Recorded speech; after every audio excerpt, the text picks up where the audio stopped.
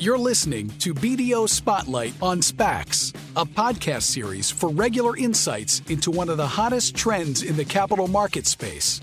Joined by an exciting guest list, tune in to hear our hosts from BDO SPAC practice share their experiences and a wealth of knowledge around the rapidly evolving world of special purpose acquisition companies.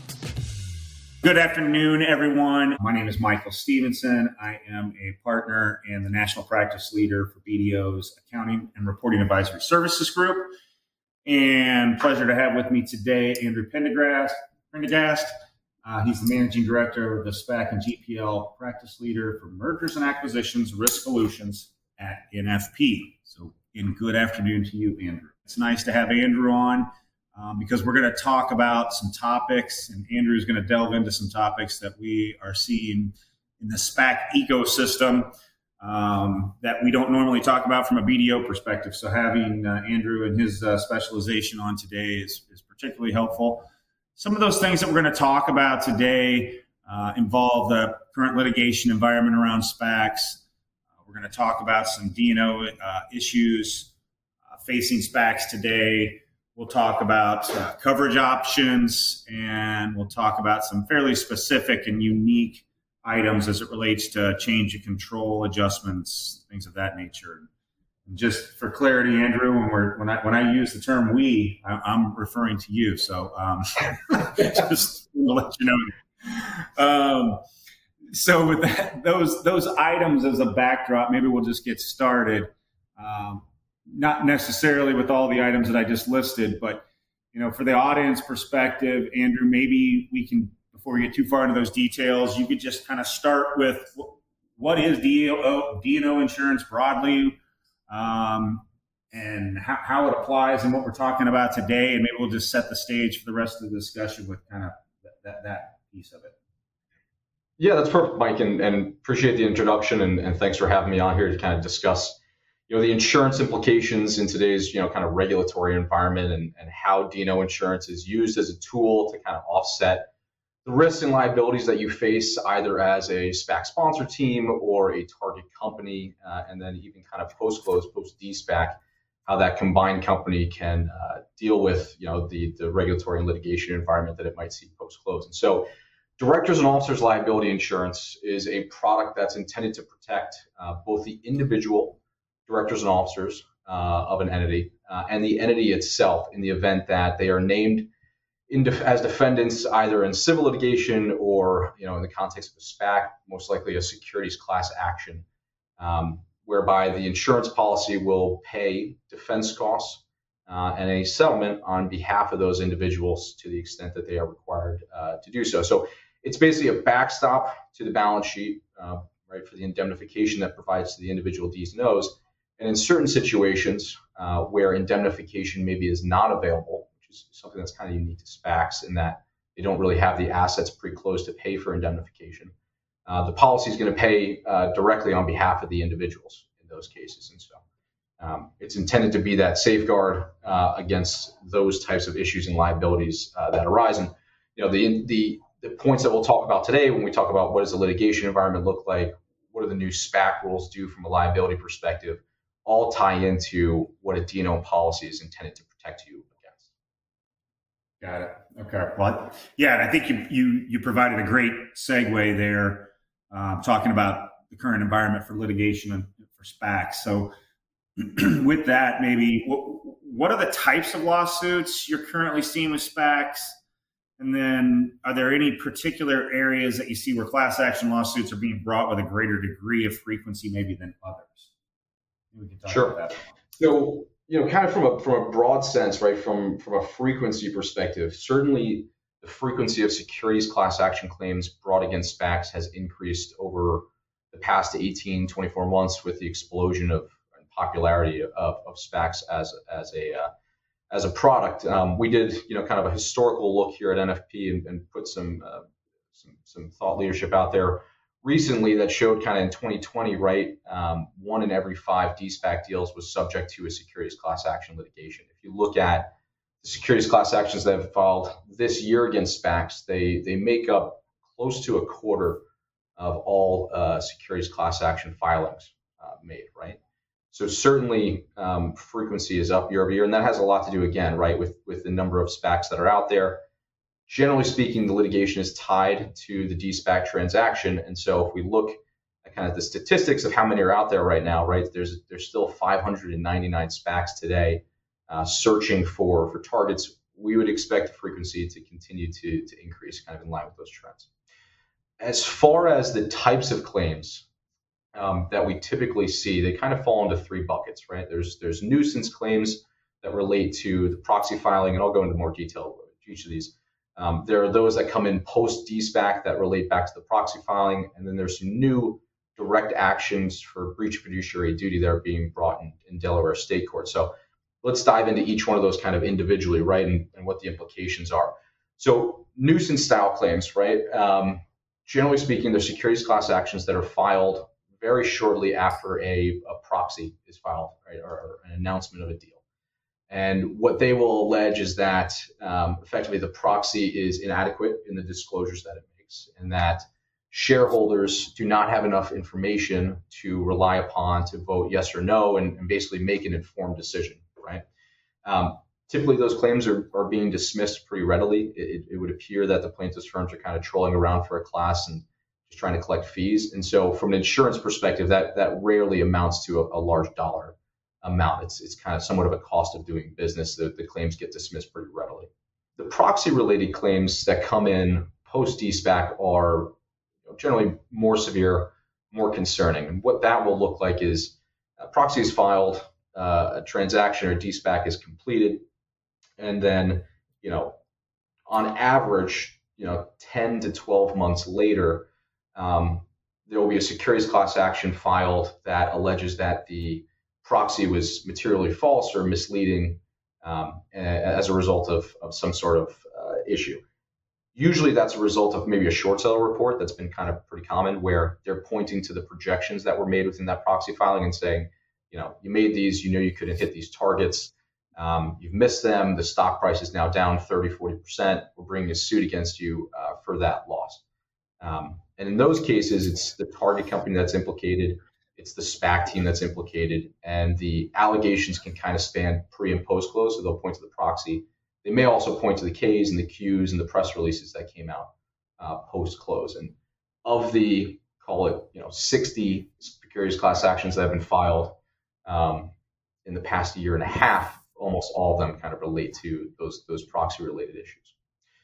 What is a new and emerging trend when it comes to litigation are these direct actions being brought in Delaware State Court, where they are alleging breach of fiduciary duty on behalf of the SPAC team and the SPAC sponsors.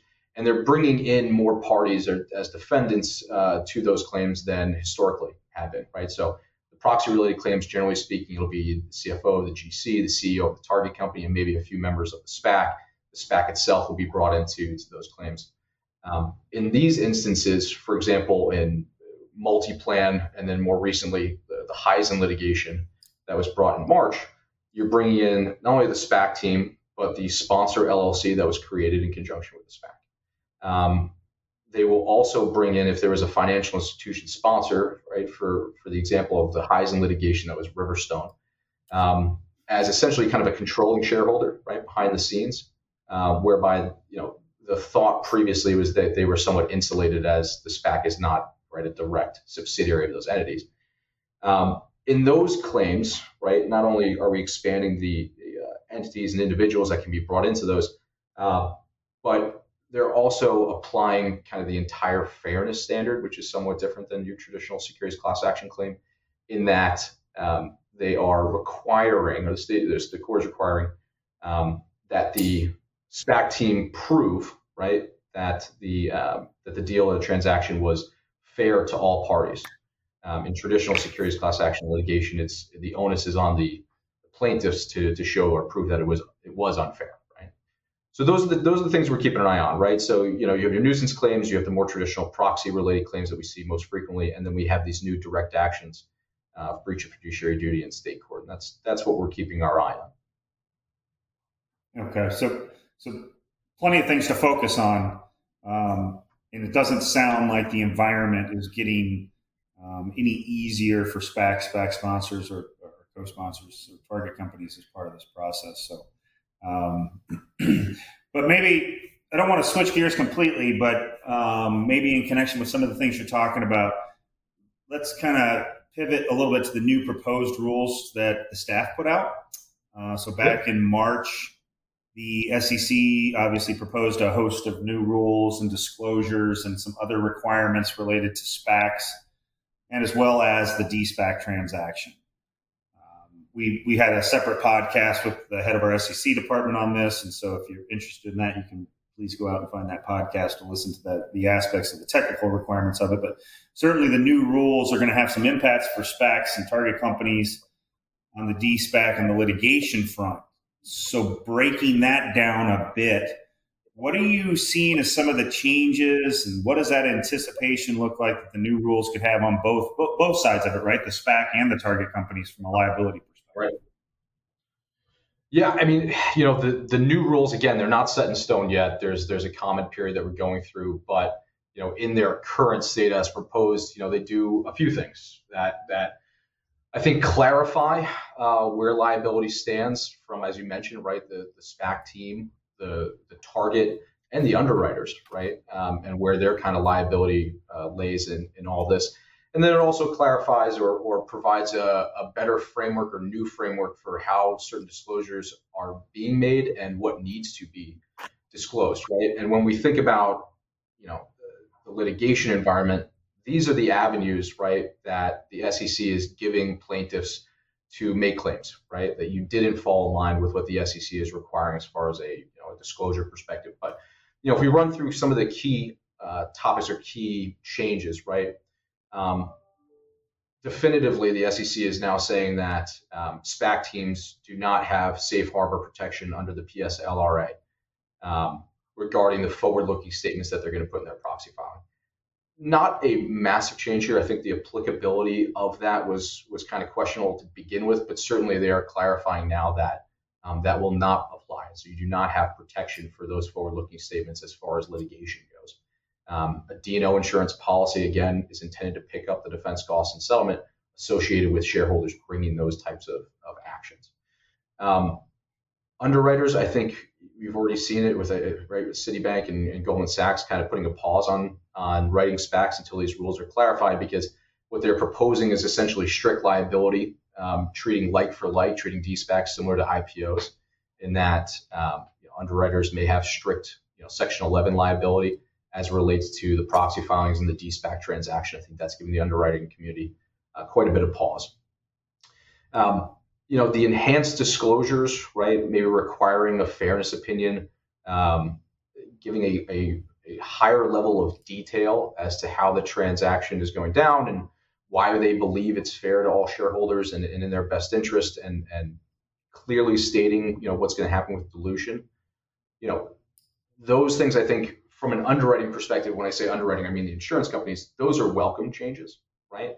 And should hopefully help with the health of the overall SPAC market. When we think of the D&O insurance policies right now, they are very expensive.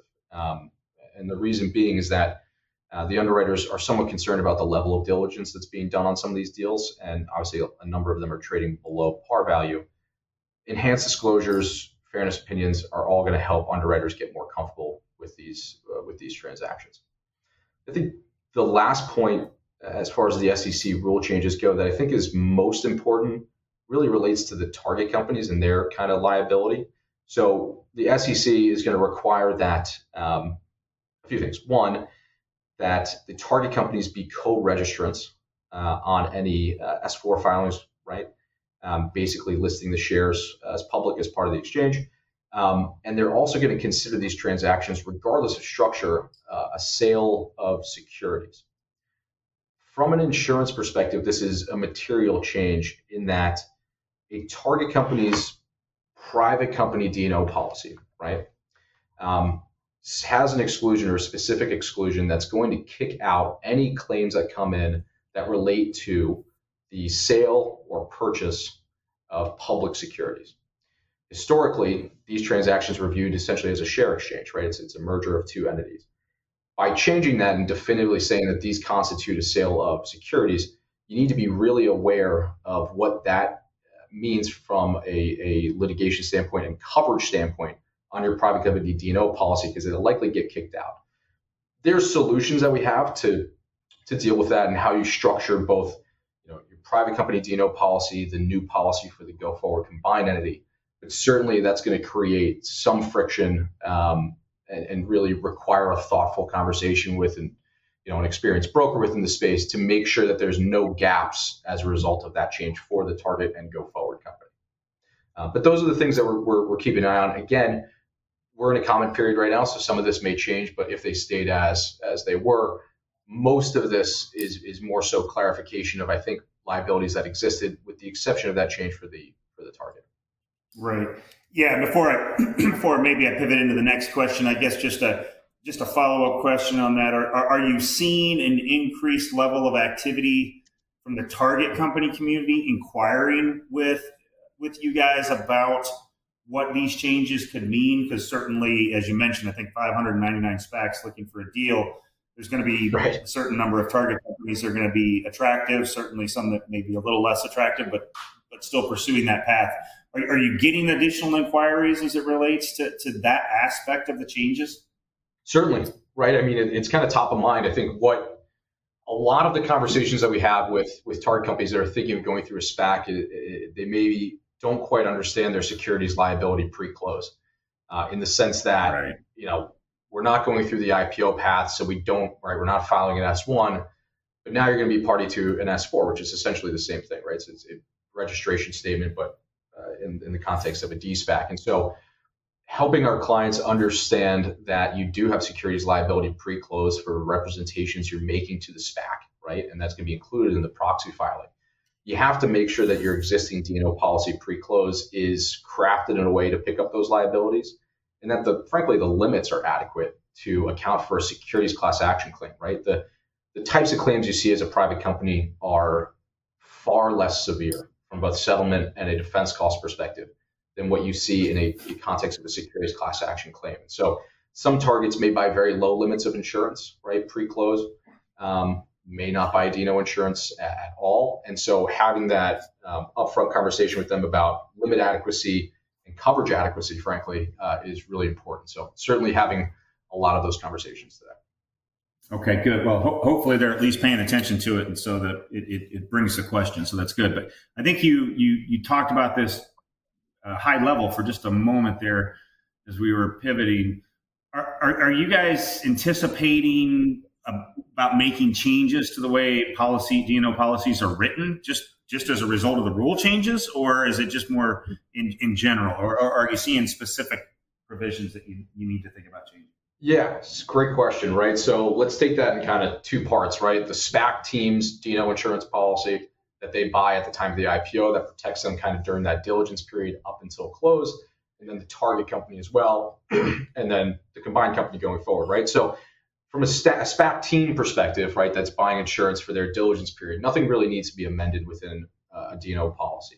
You have to craft it in a certain way that's different than what a traditional public company buys. Generally speaking, you're buying a longer policy term to line up with your due diligence period. You need to make sure that that tail coverage is pre-negotiated, meaning that at the time of the de-SPAC, we're going to extend your policy out for 6 years so that any claims that come in post-close that allege you did something wrong during the time you were SPAC, like those proxy claims, are going to get picked up and housed within an insurance policy, right? And then we also need to make sure that those other parties, right, potentially the financial institution sponsor behind the SPAC, this LLC, the sponsor that's created in conjunction with the SPAC, that all that's going to be picked up. And off-the-shelf D&O policy won't do those things correctly mechanically. So you do need to craft it in a certain way. The target company policy, as we mentioned, that is something that you need to kind of take a look at the language, right?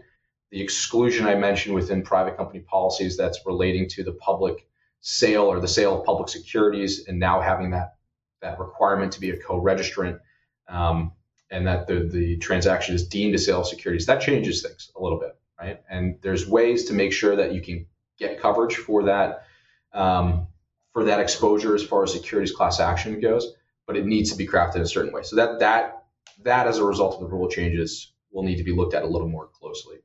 But overall, right, the way these policies are crafted are intended to pick up, these exposures, you don't have to do much. The one thing, again, right, is just kind of the target company liability and the exclusion within those policies.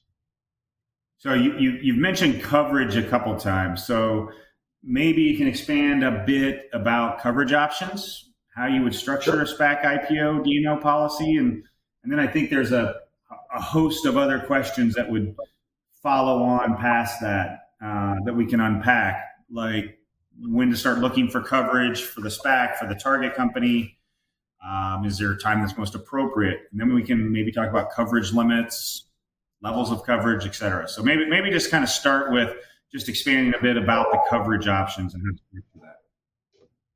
Perfect. Yeah. So if you're a team that's looking to file, right, an S1 for a SPAC IPO, D&O insurance is likely going to be kind of the single most expensive thing that you purchase.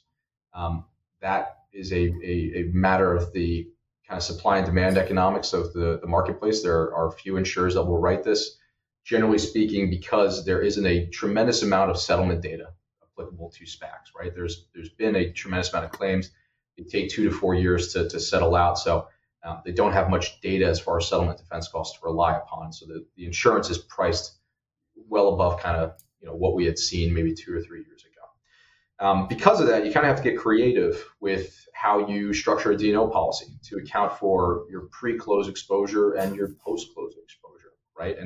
And what's the best use of your call it sponsor capital to set up the SPAC. So if we think about your exposure pre and post-close, pre-close, there really isn't the ability for shareholders to bring a securities class action suit that alleges loss, right? They can bring these nuisance style claims, but the transaction hasn't occurred yet. Their capital is held in trust. They're going to gain interest, and they have the ability to vote yes or no and redeem their shares, right? So your risk profile and your exposure pre-close is less than that post-close. And what I mean by post-close is, if you were to see a class action where there was actually loss incurred, right? The example we brought up before where there's a short seller report, you don't meet your targets that you presented as far as your proxy, there's a fall off in the share price, and the securities class action gets brought against the SPAC team for the disclosures they made in the representations. Now we have tangible investor loss, right? And could be big dollars from a settlement perspective, certainly from a defense cost perspective to defend those claims. So you can get creative with how you do this. One option I think that we've been employing quite frequently is what we call kind of a conversion approach to limits, whereby you buy a lower level of coverage during the due diligence period, and it's going to vary by SPAC depending on their risk tolerance and the budget. But for example, you are buying 5, maybe 7.5 million pre-close that converts to 10, 15, 20 million post-close. So you're saving, your at-risk capital up front, still getting what we would call adequate coverage just in case. But then that limit is increasing at the time of de-SPAC to account for your increased exposure. The cost to increase those limits and put them into tail coverage at the time is a deal expense, right? It's being paid off, likely off the balance sheet of the combined company. So you can move those things around to get a little more creative. Generally speaking, structure-wise, again, as I mentioned before, you're going to want the policy to line up with kind of what the maximum of your due diligence period is going to be. So 18 months, 24 months. You want to have the tail coverage pre-negotiated from a cost and a limit perspective. And then making sure that the policy is endorsed to pick up all the parties relating to the SPAC. So that's the SPAC itself, the LLC, the sponsor LLC, the board, all the employees. In some cases, we've had requests for certain third-party advisors to be added to the policies. We want to make sure that the entire universe is covered. Timing-wise, right? When do we start this process? How do we make sure that we give ourselves enough time to do this right? The market is obviously somewhat challenging, but the solutions are out there if you have enough time in advance. When you're filing or getting close to filing confidentially with the SEC, your S1 for the SPAC, that's when you want to engage a risk expert, right? A broker in this space. And what we'll be able to do is give you kind of a sense of the market, what your options are, what we'd likely see from a pricing perspective. And then when that is ultimately filed confidentially with the SEC, we take that S1 out to market, and that begins the process. And it's usually somewhere around 2 weeks, 3 weeks, start to finish, to get your options prepared and proposed to you so we can have an informed decision on what makes the most sense for the team. As far as the target company goes, when we think in the context of, okay, we're going through a combination. We're now going to be a publicly listed company. We need to think about go forward D&O insurance, right? That's going to protect us from basically closing date forward, right? Any issues with Ks or Qs or restatements or press releases in that context. That conversation needs to start well in advance of that closing, right? So prior to even the deal being announced, if you have an LOI in place, start contacting your broker so you can set that strategy, right? You're going to be buying considerably higher limits than you would as a private company. It's going to cost a lot more. Your deductibles will be higher. And so it's best to get out in front of that as much as you can to make sure there's, frankly, no surprises when you're going through that process. I think the market is actually seeing a significant slowdown in the number of new SPACs. Obviously, that's probably directly related to the fact that there's still 600 of them out there looking for a deal. Are you guys seeing that the majority of the inquiries are coming on the target company side and not so much on the SPAC side, or are you seeing kind of a still kind of a consistent flow? Yeah, I mean, so certainly it's slowed down from a issuance standpoint for the SPACs, right? I mean, you have 66 SPACs searching from 2022, let's call it. There's 28 that's filed for IPO. It's a much smaller universe than it was last year for the points that you gave. So really, we've transitioned to where 2021 was kind of the year of the SPAC IPO, right, where there was an incredible amount of SPACs that went public. To now, where like this is kind of the year where we're looking more at de-SPAC transactions, assisting SPAC teams with their tail policies, target companies align their insurance policy pre and post close. There's definitely been a transition there. Okay, got it. So we're getting close to kind of wrapping up the discussions. Seems like there might be some unique change of control scenarios with SPACs where they're bringing in third parties, trying to get some deals done. How does that impact D&O coverages? And maybe you can just expand on some of those things you're seeing in the marketplace now that might be a little unique that we haven't seen in the past.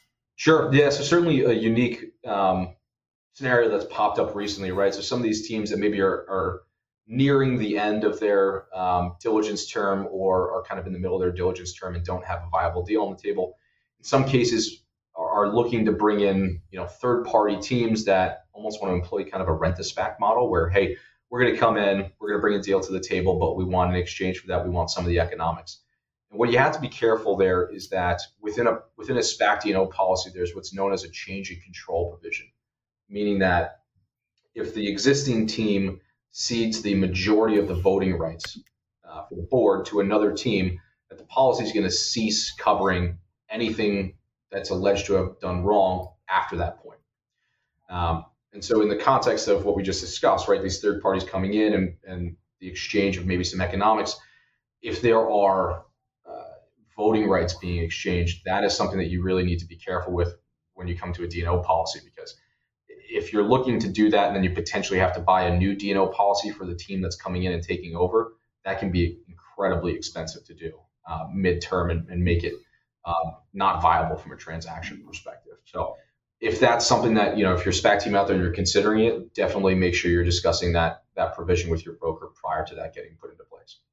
Got it. Interesting structure. And I think it certainly highlights to me that over the last probably 16 months, we've just seen a mountainous amount of changes as it relates to SPACs, from warrants to Class A share classification to now some new disclosure rules proposed, et cetera. Certainly the litigation front sounds like it's only going to be as consistent, if not more robust than it has been in the past. So all interesting topics and certainly something that's outside of the BDO wheelhouse. So I certainly appreciate you coming on today, Andrew, to give us your thoughts and insights. I'm sure it's helpful for all the folks who are considering a SPAC or even some of the serial SPAC issuers, and then certainly for the target companies who are looking to get into a deal like this. So certainly thank you for your insights today.